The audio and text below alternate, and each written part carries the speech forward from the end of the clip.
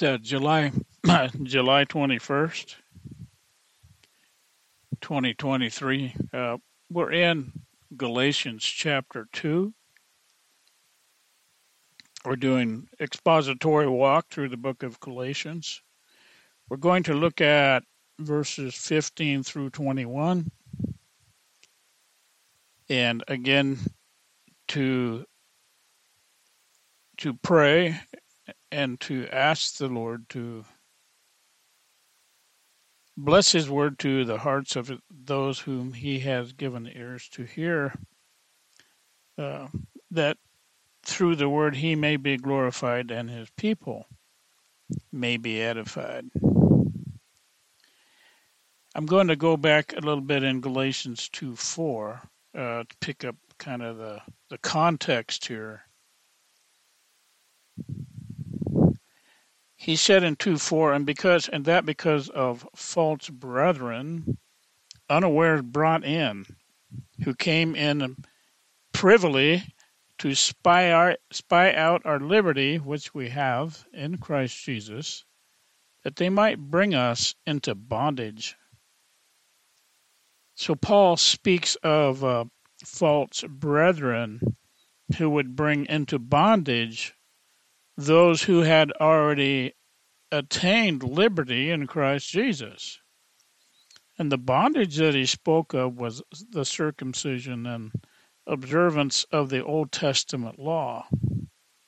The liberty he speaks of was the freedom to be found in Christ. Because 2 Corinthians 3:17 says, "For where the Spirit of the Lord is, there is liberty." And that's going to be kind of unconditional, folks. It's not like, if you're a good boy or whatever on any given day.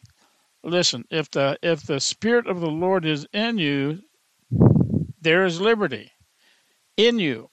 Whether or not you know it or not, whether or not you appreciate it, whether or not you exercise it, another thing. But there it is.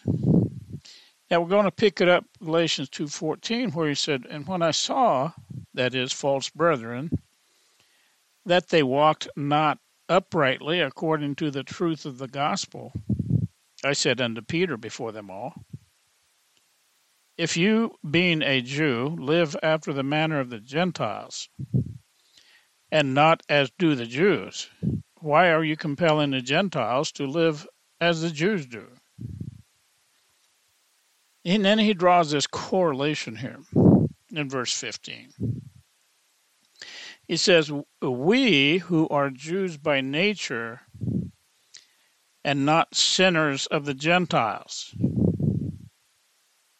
Now, Paul equated the truth of the gospel as being necessary to walk uprightly.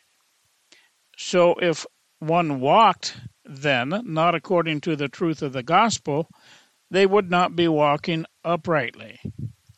It could regardless of anything else, regardless of history or anything else. The gospel was a new thing in Paul's time, obviously.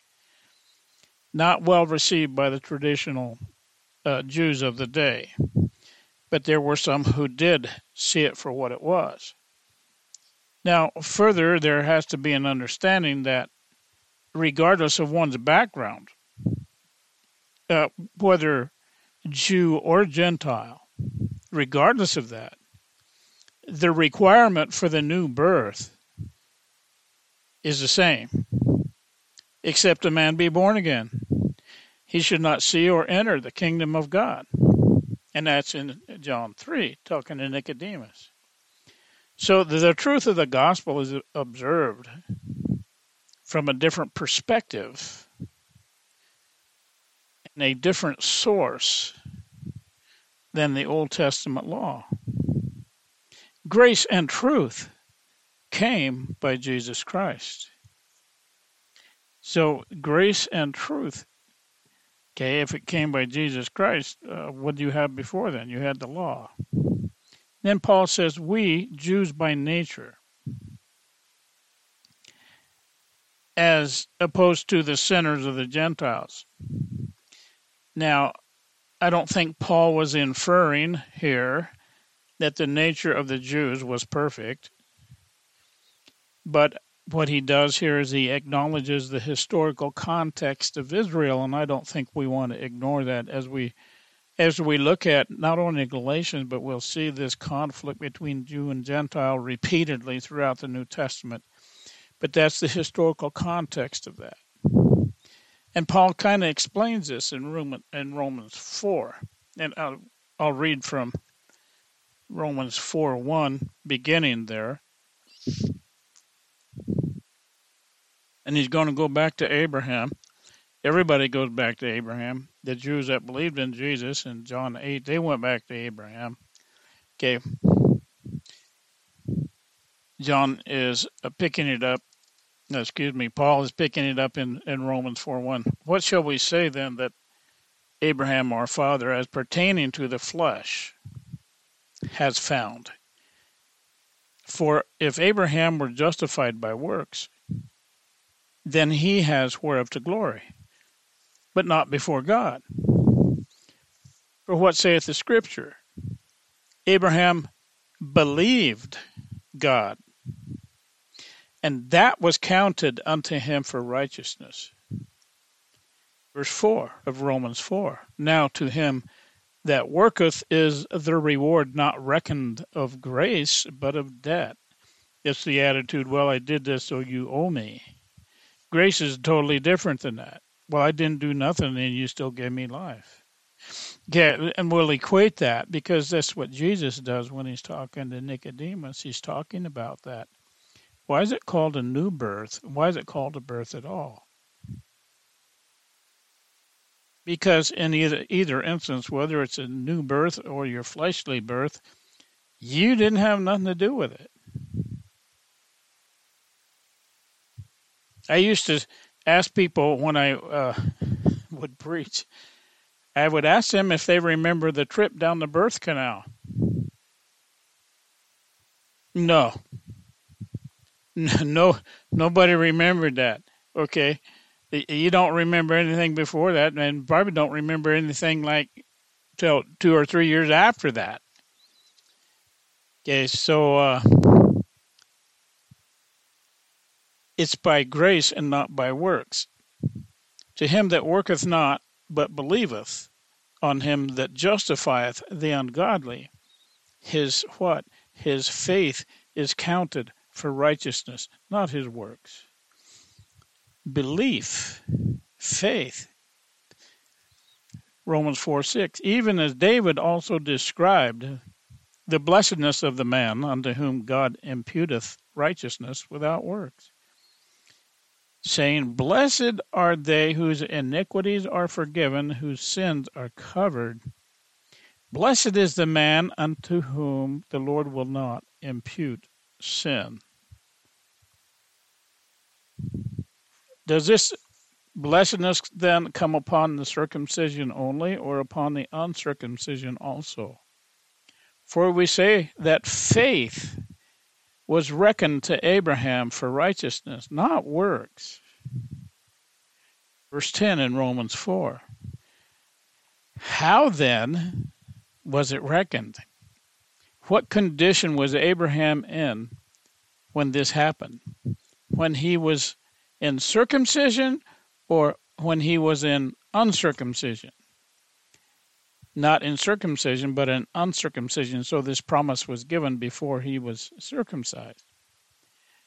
Verse 11.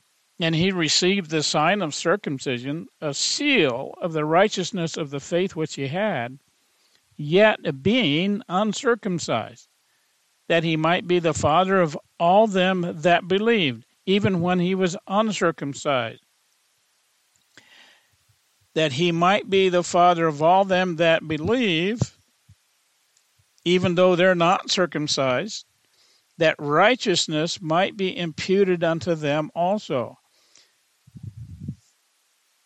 And the father of circumcision to them who are not of the circumcision only, but who also walk in the steps of that faith of our father Abraham, which he had been yet uncircumcised. So even though the law prescribed circumcision, and it eventually happened with Abraham, yet Abraham believed prior to the fact. And that is the faith that carries on and carries over. Verse 13 of Romans 4. For the promise that Abraham should be the heir of the world was not to Abraham or his seed through the law. The promise didn't come through the law, but through the righteousness of faith. Okay, that pretty much destroys any principle or idea that you can gain it through obedience to the law or obedience to regulations or whatever.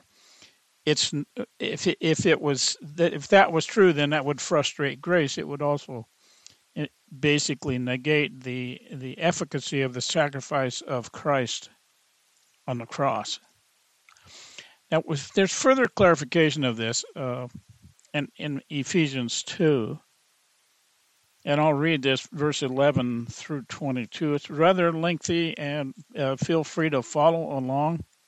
Ephesians 2, 11 through 22. And Ephesians 2, you hath he quickened who were dead in trespasses and sins. You were dead in trespasses and sins. You were dead. Dead people don't do anything. They're dead. They have no animation. They have no spirit in them. Verse 8 of chapter 2, for by grace are you saved through faith, and that not out of yourself, doesn't come from you. It is the gift of God. So that's what we're talking about. In verse 11, wherefore remember that you being in time past Gentiles in the flesh, parenthetical statement here, who are called uncircumcision by that which is called the circumcision in the flesh made by hands. Okay, clarification, end of parenthetical statement. At that time, you were without Christ, being aliens from the commonwealth of Israel and strangers from the covenants of promise, having no hope, and without God in the world. In times past, Gentiles in the flesh. But now in Christ Jesus, you who were sometimes afar off are made nigh. How? Not by your works, not by your good deeds, by the blood of Christ. For he is our peace, who hath made both one, and hath broken down the middle wall of partition between us, having abolished in his flesh the enmity, even the law of commandments contained in ordinances, for to make in himself of two one new man, so making peace. The law was which was against us. It was contrary to us, and he took it out of the way, nailing it to his cross. That's Colossians 1:21 and 22. So go back to Ephesians 2:16. So that he might reconcile both Jew and Gentile unto God in one body by the cross, having slain the enmity, and that is the hostility between the two, because he's talking about both. And he came and preached peace to you that were afar off, and to them that were nigh. And I'm thinking about the woman at the well, Samaria. Well, he said, I must need to go to Samaria. He had an appointment, but he didn't tell the others what that appointment was about. So he went and he preached peace to you that were afar off, to them that were nigh. For through him we both have access by one Spirit unto the Father. Now therefore you are no more strangers and foreigners, but fellow citizens with the saints and of the household of God,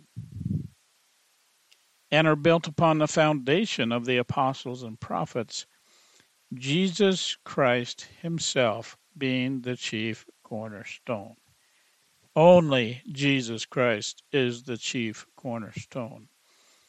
In him, that is in Christ, in whom all the building fitly framed together grows into a holy temple in the Lord, in whom you also are builded together for a habitation of God through the Spirit. So going back to our text in Galatians 2, now the commonality sometimes between the epistles are evident because a lot of them were written by the Apostle Paul. So he breaches some of these subjects frequently in different epistles. That's why I go and refer to different places, not to confuse, but to augment what he's saying in a particular place. So Galatians 2:16, the old phrase, we'll get to that in a minute, the devil's in the details kind of things. But these little words, by and of and through and all that stuff, we're going to look at them specifically. I look at them all the time because the translation sometimes is different. Verse 16 of Galatians 2, knowing that a man is not justified by, the Greek there is ex or ek, meaning out of or from or origin. He's not justified out of the works of the law, but by, and that word is dia, or through. Okay? See the difference? Even though they're both translated in the English by, they're two different Greek words, having different meanings. But by or through the faith of Jesus Christ, even we have believed in Jesus Christ, that we might be justified by, and that word is again ex or out, being justified by or out of the faith of Christ. Okay, get this in your head here. You're not justified by what you understand. You're not justified by what you appropriate unto yourself. You're not justified by what you do. You're not justified by what you don't do. That we might be justified by the faith of Christ, and not by or not out of the works of the law. You see, they stand in positions of opposition, that we might be justified by or out of the faith of Christ, and not out of the works of the law. For out of the works of the law shall no flesh be justified. Even applicable to Orthodox Jews today, for out of the works of the law shall no flesh be justified. It's still true. I leave the truth of that for you to wrestle with. If you have difficulty with it, you have to take that up with God. I'm just telling you what it says. Obedience to the works of the law did not clear one of their guilt before God. Listen, inherent depravity, we call it total hereditary depravity.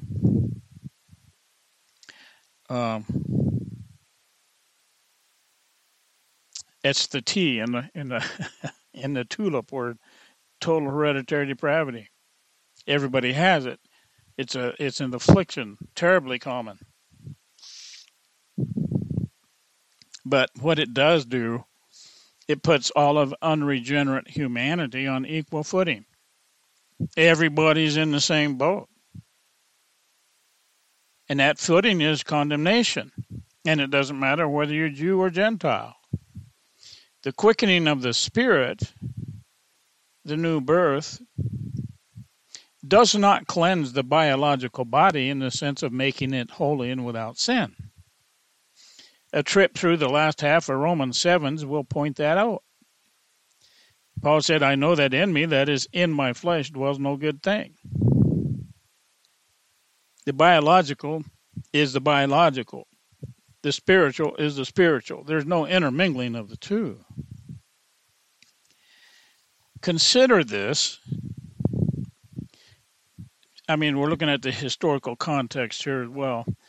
While the Gentiles had only their inherent sin to contend with, the Jews had also the tradition of the fathers as a roadblock to be overcome.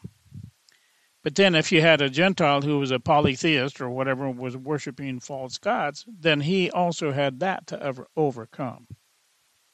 Now, the idea of worship is common to both, but it is the object and the benefit of that worship that comes into focus in Christ. The object and the benefit of that worship.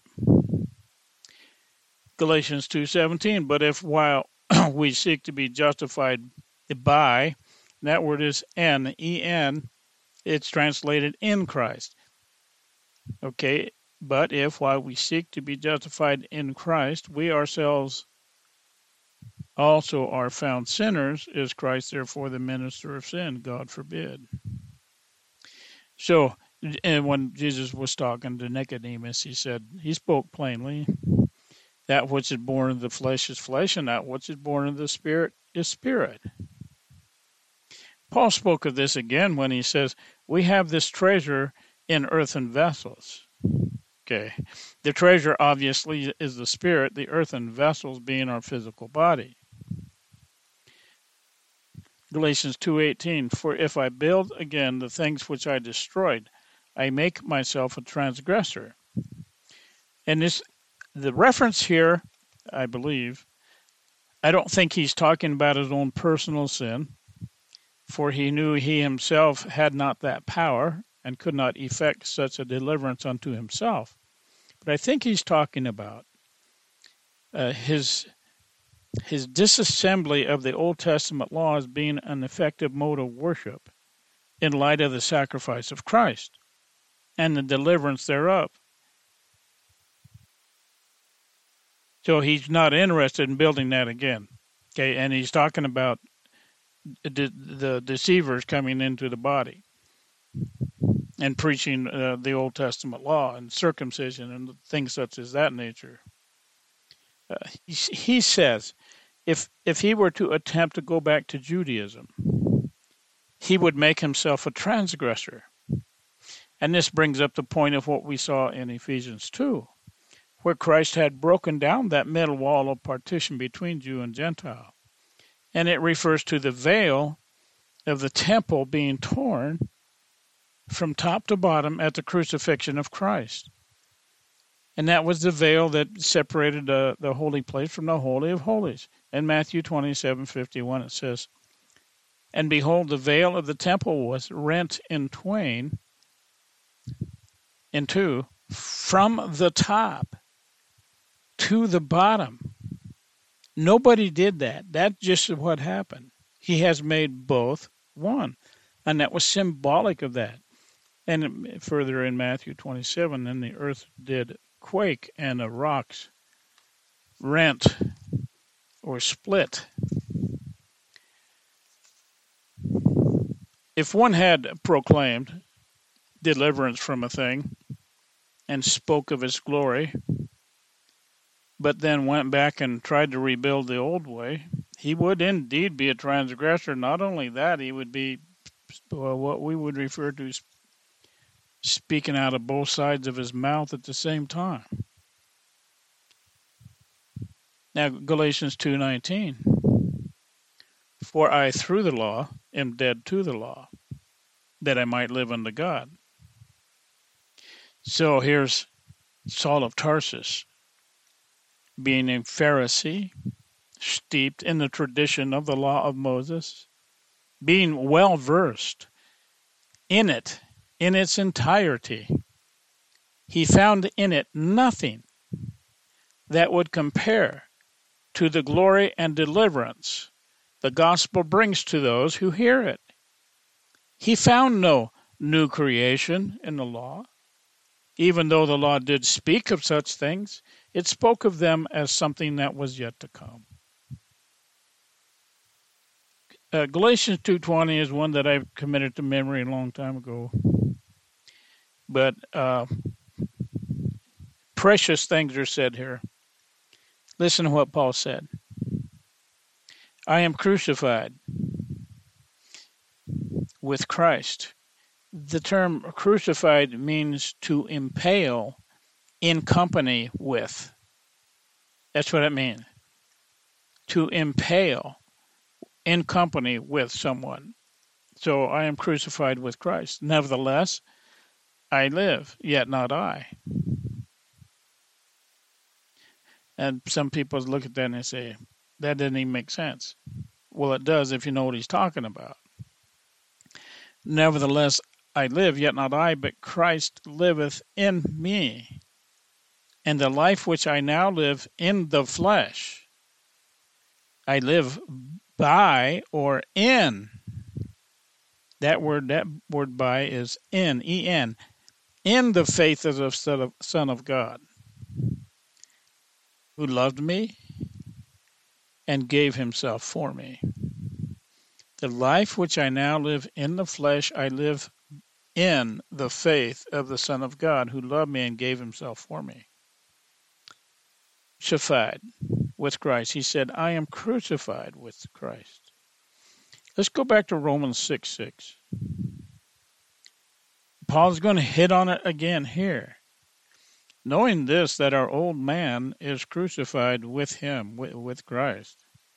Hence, I am crucified with Christ, that the body of sin might be destroyed, that henceforth we should not serve sin. For he that is dead is freed from sin. So when he said our old man is crucified, is put to death with him, for he that is dead is what? Freed from sin. Now, if we be dead with Christ, we believe that we shall also live with him. Knowing that Christ, being raised from the dead, dieth no more, death hath no more dominion over him. If our old man is crucified with him, and that old man is dead, then death hath no more dominion over him, and sin has no more dominion over he that is dead.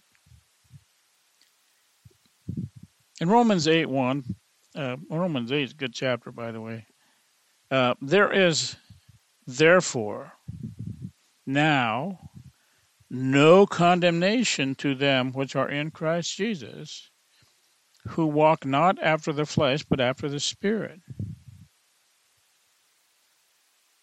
For the law of the Spirit of life in Christ Jesus hath made me free from what?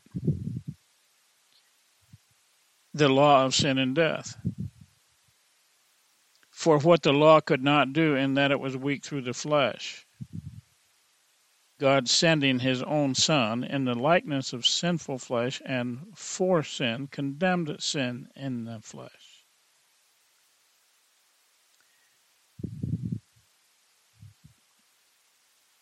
What he says in Galatians 2:20, nevertheless I live, yet not I, but Christ lives in me. Romans 6:11. Likewise reckon ye also yourselves to be dead indeed unto sin. Reckon yourselves also to be dead indeed unto sin, but alive unto God through Jesus Christ our Lord. For sin shall not have dominion, shall not rule over you. I'm in Romans 6:14. Sin shall not rule over you, for you are not under the law, but under grace. Being then made free from sin, liberated and exempted, you become the servants of righteousness. But now, being made free from sin, this is Romans 6:22, being made free from sin and become servants to God. You have your fruit unto holiness and the end everlasting life. Now, being made free from sin, Paul said, I am crucified. I'm impaled in company with Christ. I want to recommend this, kind of off the subject here, a hymn to you. It's by Daniel Whittle. The name of the hymn is Christ Liveth in Me. I think you'd enjoy it, even if you just read the lyrics. But it's a nice hymn. It sticks in my mind frequently, but might be a blessing to you anyway. Now, contemplate what Paul says.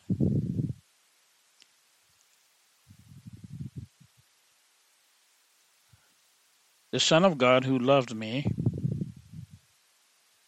and gave himself for me. Should cause and effect. He loved me. Because he loved me, he gave himself for me.